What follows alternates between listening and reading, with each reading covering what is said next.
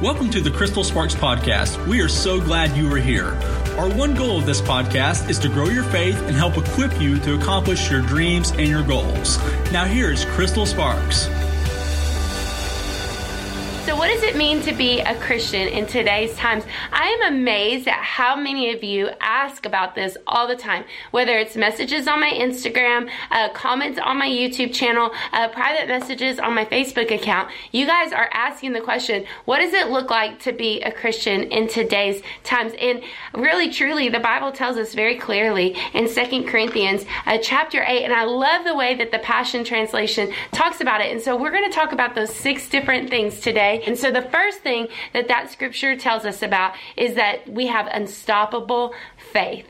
I love this, that God has called us to have unstoppable faith. So many of us are really great at starting believing for things, but we're not really good at seeing it through. In my quiet time the other day, I was praying and just spending time with God.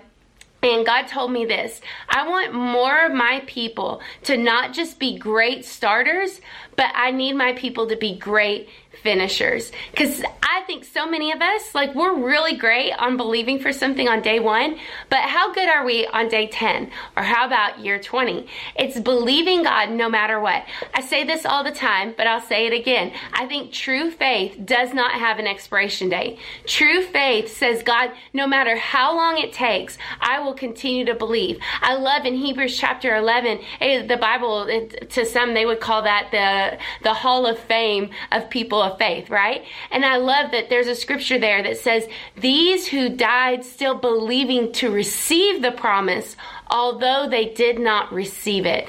In other words, they crossed into heaven, not seeing everything that God had promised them, but they still believed no matter what. And I love that because they knew that even though they had seen God do great things, they knew that there was so much more. And what does it mean to really be a Christian? I think it means that we don't have ups and downs.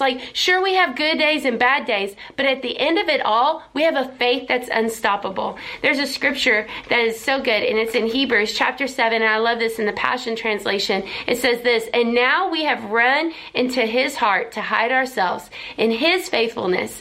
This is where we find strength and comfort, for he empowers us to seize what has already been established ahead of time, and unshakable hope. I think it's so good about that scripture is it's letting us know that God has already given us everything, and all we have to do is run to him and just believe. And in that place, when we're in him, we receive the comfort, we receive the strength that we need to have an unstoppable faith. See, a promise delayed is not a promise denied. And maybe you've been waiting for a really long time, but I think what it means to be a Christian is believing no matter what. Paul died a martyr's death. Peter died a martyr's death. And I love this so much because even at the very end of their life, even though they died for the sake of Christ, their faith was unstoppable. It was unshakable regardless of circumstances or situation. The second thing that I think it means to be a Christian is powerful preaching. The scripture tells us this in 2 Corinthians 8. And it says that we have powerful preaching. And I know some of you are going, I'm not a preacher. There's no way I could stand up and preach. Well, let me read you this out of Revelations 12:11. It says that we overcome the devil by the blood of the Lamb and the word of our testimony. I want to tell you that every single one of you have a story to share. And every single one of you, your story will unlock somebody else's story. What does it mean to be a Christian? It means that we are powerful in our declaration about what God has done. I love the story of the woman at the well in the Bible. And I love that whenever her life got changed, Jesus commanded her to go into the village and to tell everyone what God had done. And what I think is powerful about that is that the whole city came out. And the Bible says that whole day the city was saved. I want to tell you that maybe your coworkers, maybe your family, they're not waiting on this big act of God, but instead they are waiting for you to share your testimony. They're waiting for you to talk about the goodness goodness of God. And I think as we are powerful in our preaching and are powerful of our telling of our testimony, many lives will be changed. The third thing that it talks about in 2 Corinthians 8:7 is revelation knowledge, that we are to be growing in revelation knowledge. Romans 12:2 says that we are transformed by the renewing of our minds. See, I believe that there's something that happens when we don't just hear the Word of God, but we begin to study the Word of God for ourselves. What does it mean to be a Christian? I believe that it's not just going to God's Word on Sunday morning, but I believe it's spending time in God's Word by revelation knowledge of studying it out, finding out more about what God says in His Word. I'm on a pursuit right now, and I started a Bible study group on Facebook, and I'm actually going to turn it into a Genesis study guide that's going to be coming out soon. And in this group, I opened it up to some people. I thought maybe 12 people would want to study the Bible with me. Almost 400 people signed up in just a few days. And what's incredible is we are studying Scripture and we're understanding it better. We're not just reading through it, but we're looking for revelation knowledge. And as we do that, we're memorizing Scripture as well. See, memorizing Scripture is powerful because when you memorize Scripture, you are memorizing the mind of God. When you begin to memorize Scripture, you begin to grow in revelation and knowledge of who God is above all else. What does it mean to be a Christian? Number 4 is passionate devotion. 2 Corinthians 8:7 says. See, I believe passionate devotion means this, is that our time with God isn't a box that we check or a religious have to. It's not a duty or an obligation. I hear people say, well, I have to go do this. And I'll just say that, have you ever had somebody show up to something with you and you can tell that they're just there because they feel obligated and they have an attitude about it? They're in and they're out. They get there as late as they can and then they leave as quick as they can. And I thought about that the other day, and I thought that's the way most of us treat God. We come in and we spend just enough time to be able to check the box to be able to say that we do it. But I love in 2 Corinthians 8:7 in the Passion Translation, it says that we're growing in our passionate devotion. In other words, spending time with God isn't something I have to do. It's something that I get to do. And in that, that's when your relationship with God begins to flourish. Number 5, it says that we grow in sharing our love.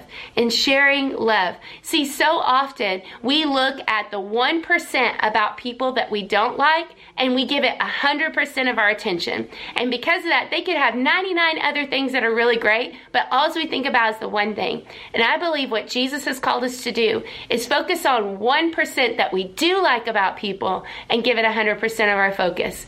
Find something that we love about them. Find something that we can praise them for. I love Philippians 4:8, if there's anything that's noble, anything that's praiseworthy, anything that's good, think on these things.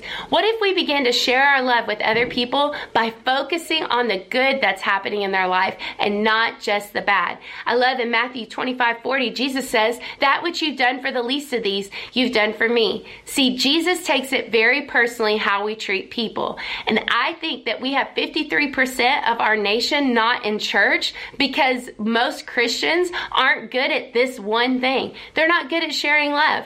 What if the church became the most loving and accepting and embracing organization? See, I think that we should lead the way in our love. See, God loves people that you don't know, and God loves people that you don't like. And so it's time for us to begin to change the way we see our world. What does it mean to be a Christian? It means that you love people who don't believe like you, that don't live like you, and that you don't like, right? And when we begin to do those things and love them right where they're at, then all of a sudden God is able to change.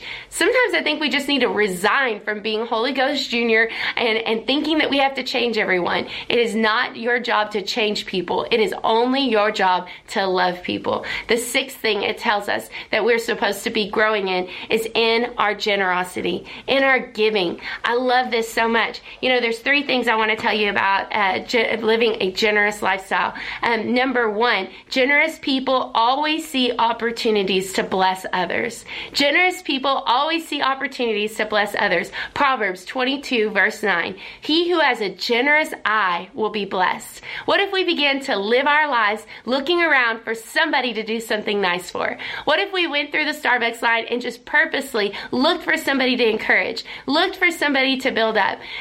Number two, I believe that generosity is a way of thinking, and you will find yourself of thinking your ways to bless people. And Isaiah 32 verse 8 says, a generous man desires to do good things. See, I think once we live a life of generosity, it becomes the way that we think. We can't help but think of ways to give to people. We can't help but think. It begins to change the way we think, and in turn, it changes the way that we see, right? And the third thing is I believe that generosity brings stability. In Isaiah 32 verse 8, again, it says, by generosity you shall stand. Isn't that so good? So when we're generous, all of a sudden it brings a newfound stability to our entire lives. Instead of everything being all about us, now it begins to be all about others. So those are the 6 things that I think it means to be a Christian. And I'm going to read that scripture for you out of the Passion Translation. It says this, you do well and excel in every respect, in unstoppable faith, in powerful preaching, in revelation knowledge, in your passionate devotion, and in sharing the love we have shown to you. So make sure that you excel in grace-filled generosity. What does it mean to be a Christian? I think if we started doing those 6 things, then we couldn't build a church big enough. We couldn't stop all that God would do in our nation, because here's the thing, is that God's got a big plan for our nation and our world, and it starts with us. So let's start living out those 6 things. Thank you so much for listening to today's content. If you would like to further connect with Crystal, text the keyword Crystal to 33733 and follow the prompts. We are so thankful you are a part of our community. Let's do something awesome for God this week.